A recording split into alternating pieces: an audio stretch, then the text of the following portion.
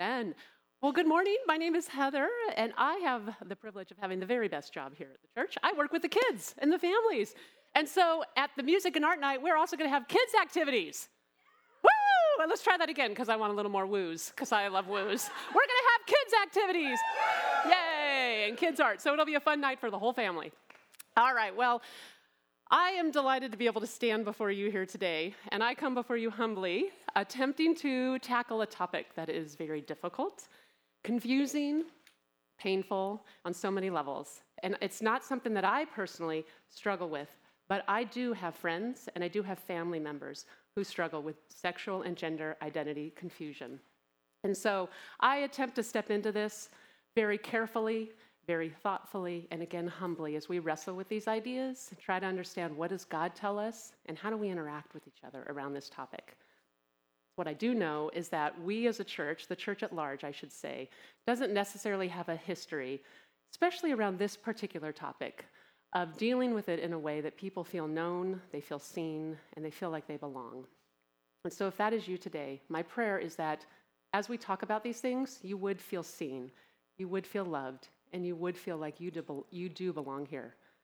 And if it's not something that you personally struggle with, my hope, my heart is that the Lord would open our eyes and ears and our hearts and minds so that we can better understand this topic and better be able to love those who do deal with these issues. And so with that, let's continue our time again in prayer. Heavenly Father, Lord, I just invite you again into this time. We know that you are here. Lord, and I just pray that you would just give me the words and give me the thoughts to be able to share. Lord, I know that this is a broken world and you long to touch each and every life. And the enemy tries to use so many things to pull us away and to blind us from you. And this particular topic is one of those things. God, so just grant us wisdom. Give us insight in what it looks like for us to understand this and love others in the middle of it. We thank you, Lord. In your name we pray. Amen. Well, we live in a culture that seems to be very obsessed with this topic. It seems to be everywhere we look. There are new terms that feel like it's constantly being developed each day, and so it's hard to understand and navigate this. We see this in movies, we see this in our shows, we see it in commercials, in our clothing stores, in the libraries. It seems to be everywhere. And it seems to, especially in the last few years, be growing at kind of an exponential rate in terms of dealing with sexual and gender identity confusion. As I was looking at some statistics, there was one that I saw that was kind of interesting in terms of showing how quickly this is developing. In one of the main gender clinic in London, they reported that in 2009, there were 51 youth who entered into that clinic to deal with gender confusion. In 2016, that number jumped up to 1,800, and then in 2019 to 2,400. And the same statistics are being seen all over the Western world and here even in the US. And that's just one thing that shows how quickly this is becoming such an issue in our culture. So how do we navigate that? What does that look like for us to engage on this level? And I know as a mom of 2 girls, what does it look like for me to teach my girls to lean into the goodness of who God is and the design he has on our life and the joy and the peace that he wants for them, but to also understand that there's a hurting world where people are struggling and they're wrestling with things and they're trying to find meaning and purpose in life. How do we navigate both of those things? And I know that sometimes that can be friends that are in the school. So what does it look like for us to support, to be loving, without maybe identifying or affirming a lifestyle? And in this particular polarized culture, to hold a traditional Christian view is not just old-fashioned or outdated anymore. Now it's considered to be hurtful and even hateful. And so with all these questions before us, sometimes we can feel stuck in wondering, how do we step into this? And so my goal here today is for us to lay a foundation. Lay a firmer foundation that we can step on and hold ourselves on and be grounded in as we step forward into this topic. I clearly won't be able to answer every question that you may have on this. I have given you a wonderful list of resources. Please look at those and use those. But the goal for today is that we, again, can build a strong foundation that we can stand on so that we can better understand how to understand this topic and how to love those who struggle with it. So with that, I do want to start off with explaining a couple of terms that I'll be using. So when I say sexual confusion, I do mean same-sex identity, wrestling with that. When I say gender identity confusion, I mean not identifying or believing or feeling in your mind to be the same sex that you are biologically born with. And another thing to understand in terms of those terms, the way culture is using those terms today, it wasn't always this way, but sex and gender are now used completely different. So sex means your biology, how you're born. Gender now means what you feel, what you think, how you perceive. So those are two terms. And gender dysphoria is actually the medical term that's used to describe that particular incongruence between your body and your mind. There's going to be a lot of terms out there. I would encourage you, as you enter into discussion, one of the first things to do is just ask. We always want to ask questions when we're talking with people on various issues, but ask, well, what do you mean by that term? Help me understand that, because there's not even agreement in a lot of the terms, too, and how people are using them. So that's a great place to start. So with that in mind, how do we begin building a strong foundation, a firm foundation? Well, we need to develop a healthy perspective on viewing these issues, a full perspective, a well-rounded perspective that's grounded in truth so that we can understand how to process these issues. And where we begin is I'm going to answer two very common questions. And again, I'm going to try to do this very quickly. The books will give you way more insight and research and explain some of the research that's been done, but I'm going to do just kind of a quick flyby. But two very common questions that we need to find answers to as we're trying to lay this foundation. First is, how does sexual and gender identity develop?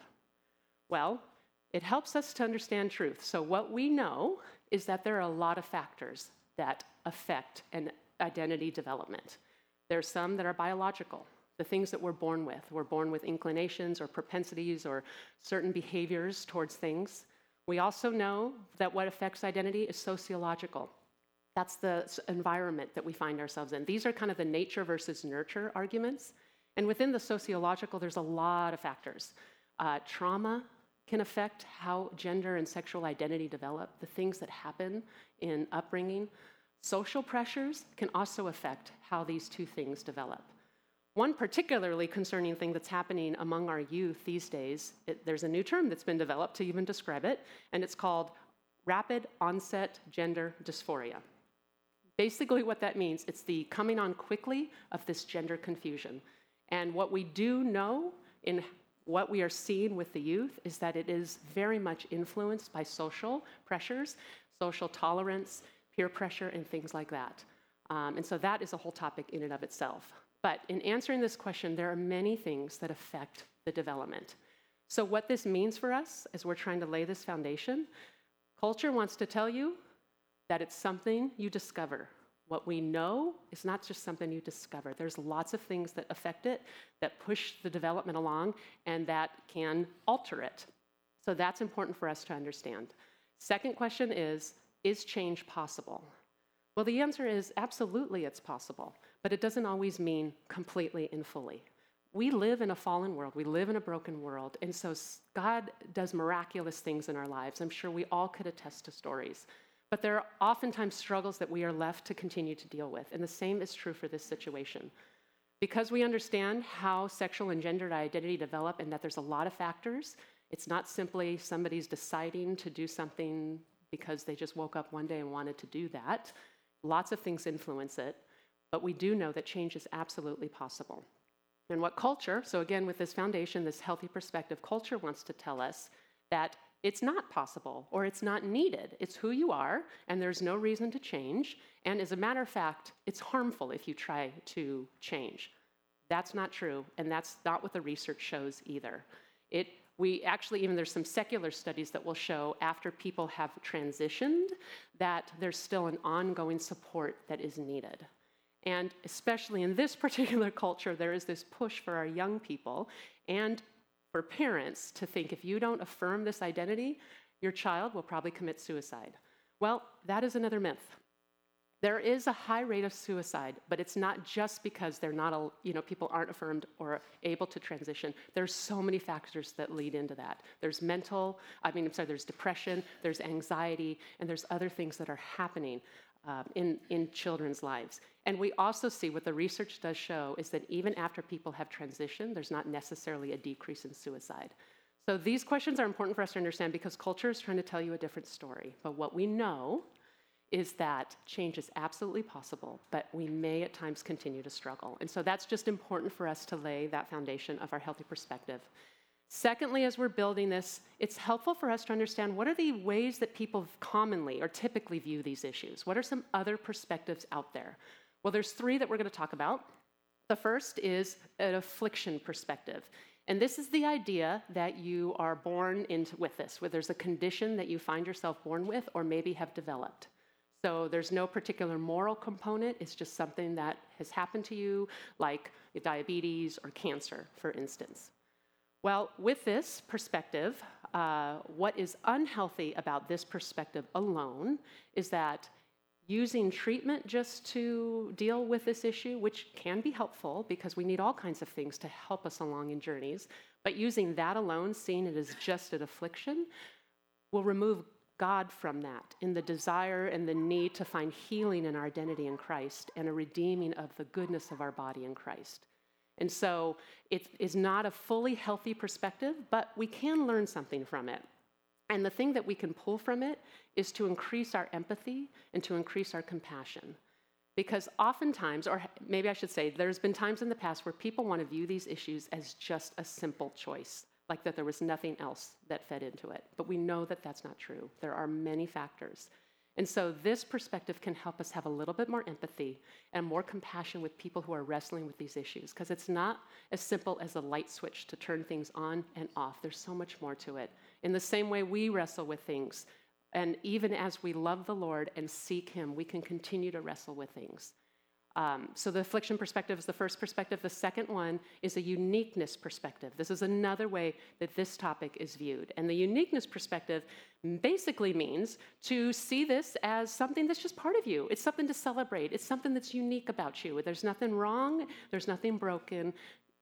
Don't feel like you need to change. Again, as a matter of fact, it's probably harmful to try to do so. This is to be celebrated. Well, there are several things that are unhealthy about this particular perspective being the primary perspective. And no, this is the perspective of culture. So this is the main one that's out there, is this uniqueness perspective. Well, a couple of the issues with that is one, it makes one aspect of who we are the whole defining element of our identity. Sexual identity is not the whole of who we are. It is a piece. And this particular perspective and what culture is doing, it makes that piece everything, the defining element of who you are. And that is not healthy for anybody to take one piece to define everything about you. The second thing is it completely removes God. There's no need for God in this equation. His design has no relevance. He had no purpose in how He created us. That's very unhealthy. But there are some healthy things or some good things that we can pull from this. And the good things that we can pull from this particular perspective is this desire for people to find meaning, to find purpose, and to find wholeness. All of us as humans, we are longing to answer three main questions when it comes to our identity.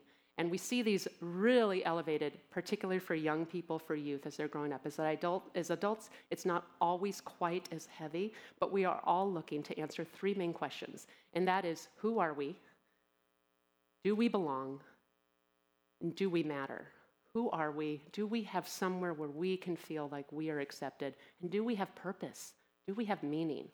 I mean, we're all searching for those answers, and sometimes we find them in all kinds of places. If we think about our own lives, what are the temptations that we've had to place our identity in? Perhaps it's our job, the position we hold. It could be about the amount of money we make. It could be in a relationship or a lack of a relationship. It can be in strengths, it can be in weaknesses. It was interesting, I was listening, there was this Olympic athlete, a female athlete who won the gold medal, and she was a Christian and she was sharing, which was amazing in and of itself that she was bold enough to share, but she even stated that my identity is not found in my ability to perform or to achieve this gold medal, but it's found in Christ. So what we can pull from this perspective is this need to help people find meaning and wholeness and purpose. And especially for people who struggle with these issues, with sexual and gender confusion, it can feel even more upside down because there's this incongruence with what they see or feel or think. So it feels even heavier. So that's an important thing to pull from this. But the third and final perspective, which is the one that we are going to stand on, while pulling some of these good things from the others, is a biblical perspective. Because as Christians, we know that God has designed us. And so we need to understand, what does that mean? He is our creator. What does it look like to live into the way that he has designed us? And so in the biblical perspective, the first couple verses we want to look at is in Genesis 1. And this whole chapter is so profound. It's just an incredible chapter. But starting at verse 26, we see how God designed us. And it says, "Then God said, 'Let us make man in our image, after our likeness, and let them have dominion over the fish of the sea, and over the birds of the heavens, and over the livestock, and over all the earth, and over every creeping thing that creeps on the earth.'"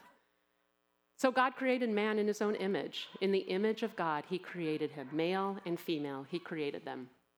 And then a couple verses later, in verse 31, it says, "And God saw everything that he had made, and behold, it was very good. And there was evening and there was morning on the sixth day." And so what we see from that, for one, God created us in his image, which I still am just marveled by, the image of the God of the universe. But he created us, male and female, uniquely. And when he looked, he saw what he had made, and he said it was very good. And so the first aspect of a biblical perspective is to understand that God's design is good. The body he created is good. The things he has done is good. And later in Scripture, we hear Paul even talking about our bodies are temples of the Holy Spirit. The Lord himself comes to live within our bodies. There is something good about our body. And at the end of times, when the Lord comes back, we are going to be bodily resurrected. It's not just going to be spirits that live forever. We are going to be in body form. So there is something good, this theology of the body. We understand it's not just physical, we're not just soul, but we're body, soul, and spirit all together. And so as we're laying this foundation, what this tells us, what culture wants to tell us, is that the body is interchangeable. It's just, you can change it and design it however you want. What matters is what you think inside. That's who you really are. But that's not what we see. That's not how God designed us. Both are equally important and good.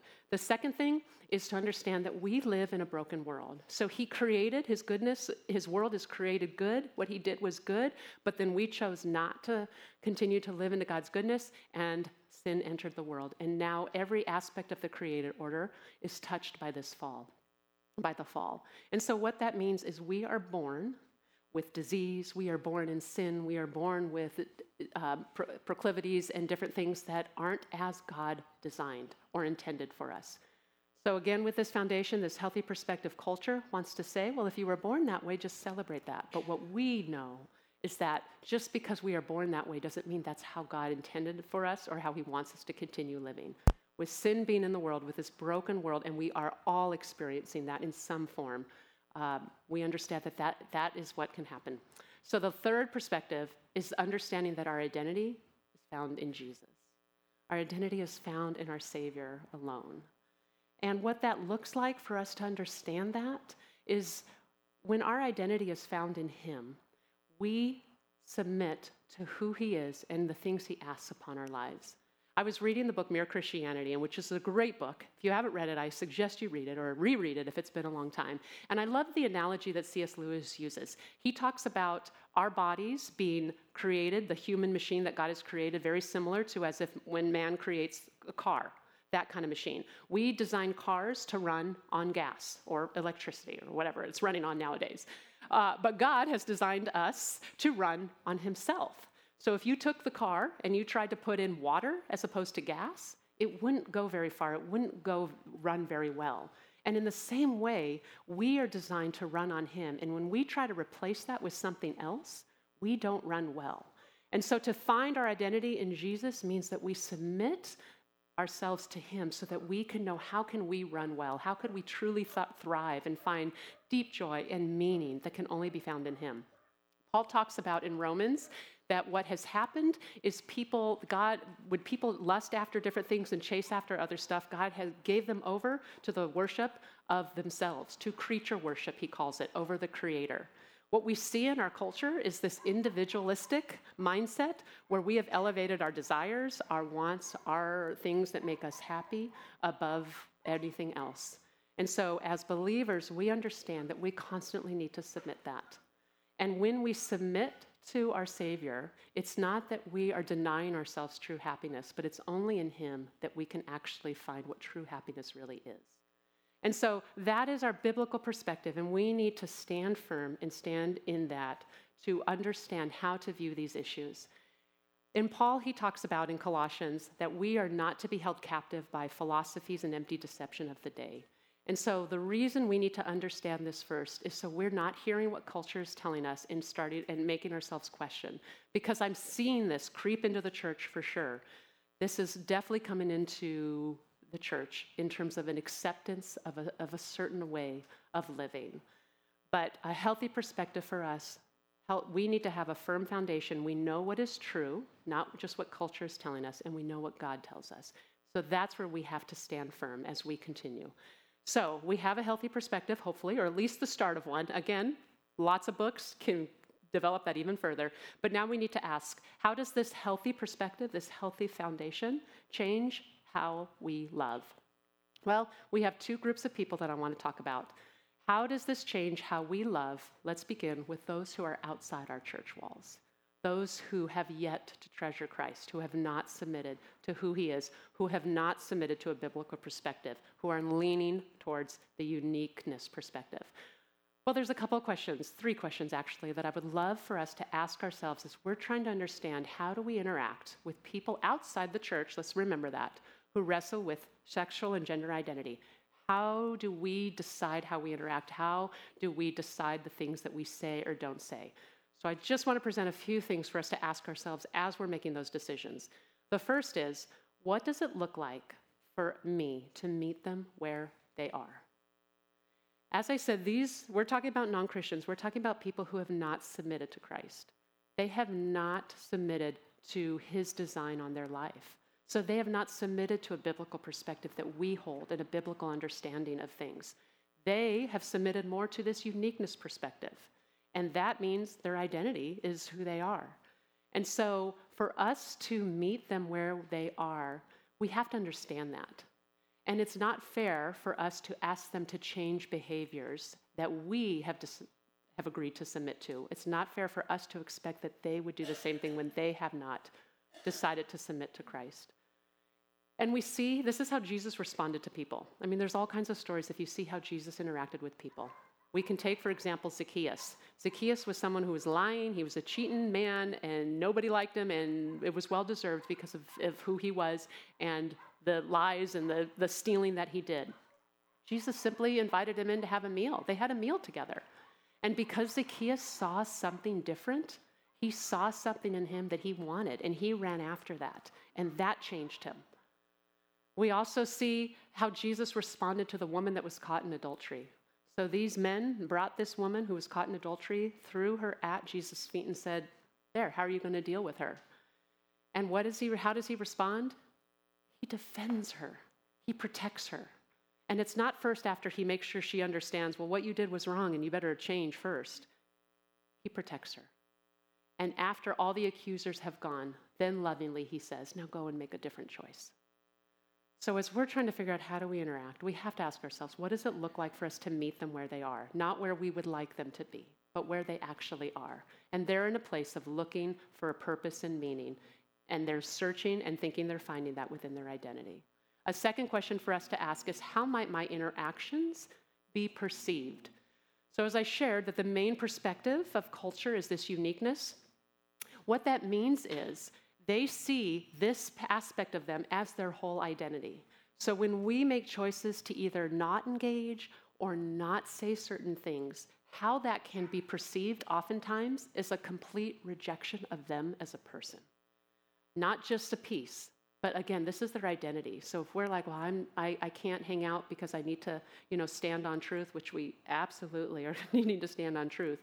But when we choose to interact in such a way, they feel that as a rejection of them as a person.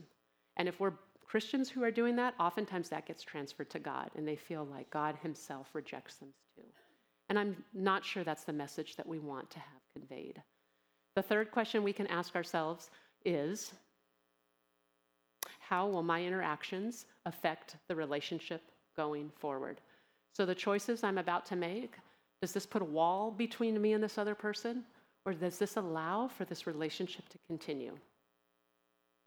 So these are 3 wonderful questions that we can be thinking about as we're trying to figure out how do we engage with our friends, with our kids' friends, with the people God puts into our lives. How can we love them? Well, with those questions in the back of our mind, here are some practical ways to get to that. I don't know. Here we go. Some practical ways for us to love. The first is for us to remain in relationship.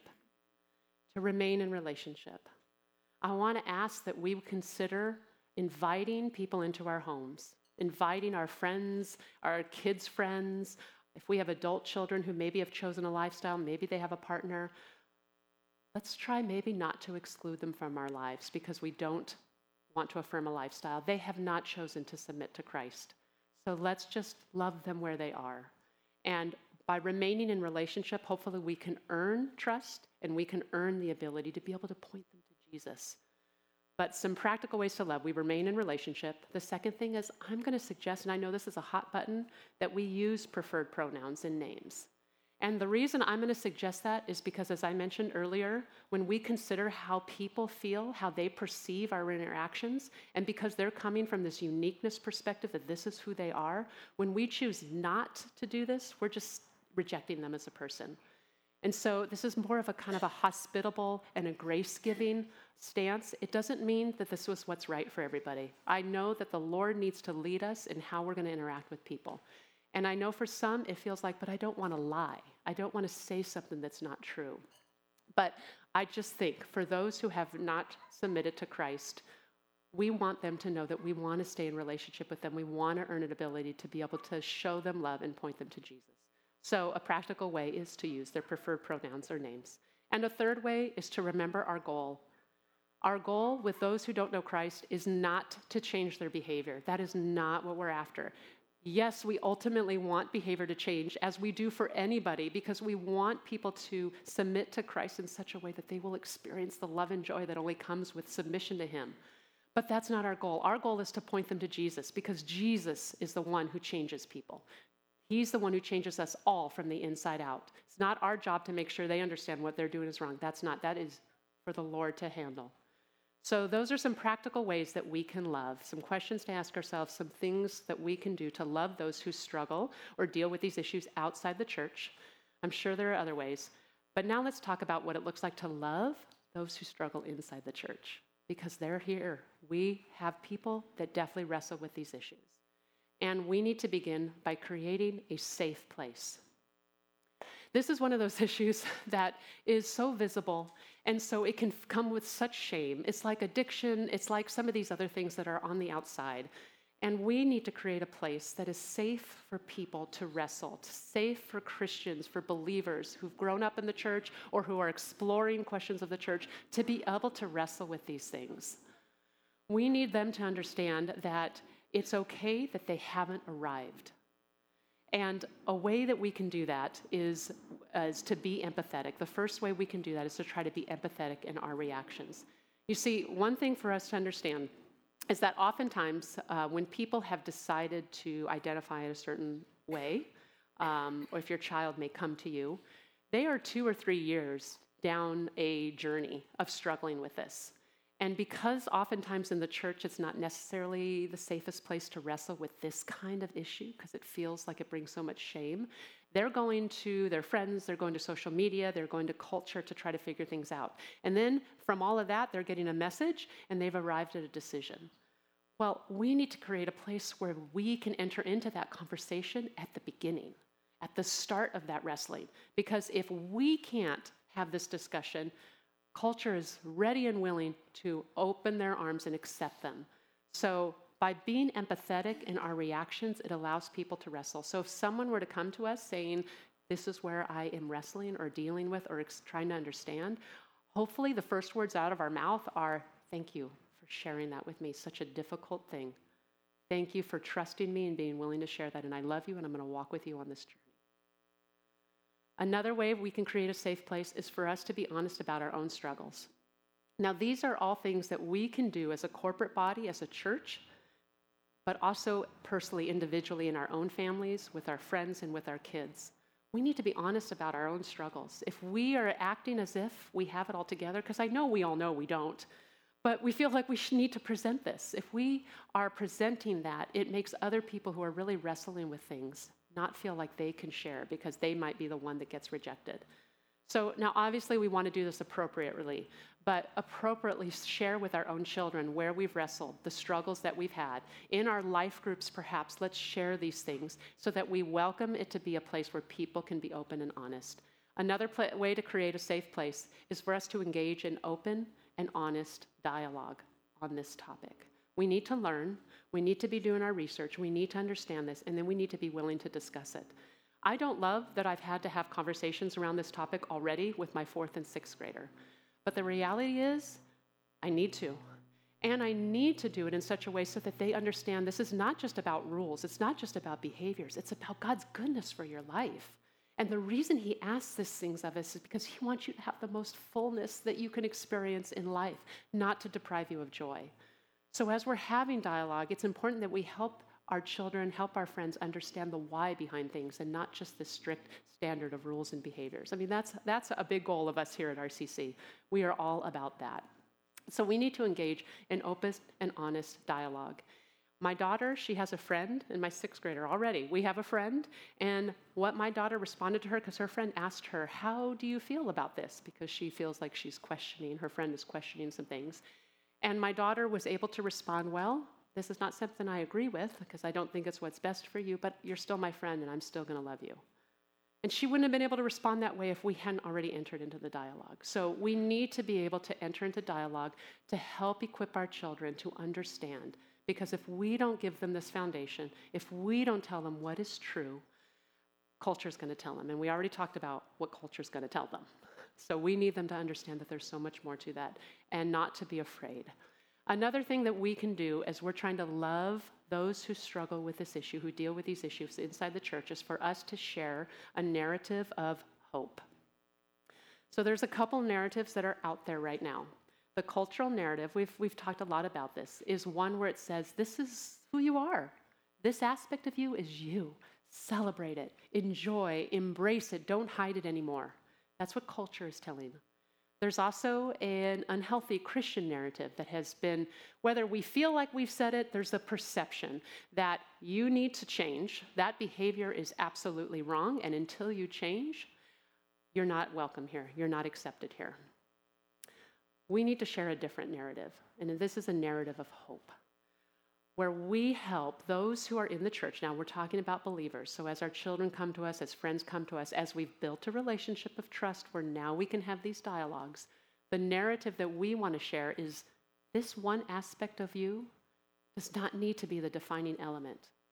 This one aspect of you is not who you are. You can choose to anchor your identity. You can choose to ground your identity in so much more, and in who Christ is and who he's made you. That's the narrative of hope that we want people to understand. It's okay that you are struggling. It is okay that you are wrestling. This doesn't mean you're broken. It doesn't mean you don't love God enough. It doesn't mean that he won't accept you. We all have struggles on this journey. This is a piece of who you are, not your whole identity. There was an analogy that I read that I just loved how it just gave me a good picture to understand this even fuller. And it used the example of a desktop, your computer desktop, and how when all the applications are closed, you see all these applications on the screen. Well, this gender sexual identity confusion is just one icon on your screen. But when that application is open and it takes over, it can feel overwhelming. But a narrative of hope helps calm us down to realize, no, let's close that. Let's realize that's one piece. That is not the defining element of who we are. Because we want to offer everybody this narrative of hope. We want to be a place where people can come and they can belong here and feel welcome. It's more of a relational type of perspective as we're thinking how we want to love. And that looks like there's two different ways it can be perceived. Well, there's one way that it has been perceived, but the relational mindset is that people feel like they belong, and then they can believe, and then they can become who God wants them. And an older way of relating to people is you have to become or behave first, then you believe, and then you belong. But that's not what we want. We want people to know that they belong because it is up to the Holy Spirit to change. So when they come and walk into our lives, walk into our churches. We want people to know they're welcome here at any stage of the journey. And we are going to point them to Jesus so that the Holy Spirit can work in and through their lives. So we want to offer this narrative of hope, both to Christians and non-Christians who are struggling. Because what our culture is doing right now, what we know, is it's creating victims. Culture wants to tell people that this is what's going to make you happy, but this is not true. And there is lots of research that shows it is not making people happy. Maybe there can be happiness temporarily, but it's not lasting in long term. And so what's happening is there is a culture creating a ton of victims. And we as a church have an opportunity to do victim care and point people to the true place of lasting hope and peace and joy. So that's how we begin. We have to understand this healthy perspective. We have to understand these issues well so that we can stand on this truth. And then we need to interact and love others in a way that points people to who Jesus is. So let me close our time in prayer. Heavenly Father, Lord, I do want to thank you for an opportunity to dialogue on this and to think about this. And I know we're all in different places, and I pray you would meet each one of us where we are, and that you would challenge us in ways to love people. We want everybody to know the joy and peace that comes with knowing you, and not to experience the pain that is out there right now. Lord, so help us learn how to do that. Put people in our lives that we can build relationships with so that we can share the love and the joy that you offer. We thank you, Lord. Amen.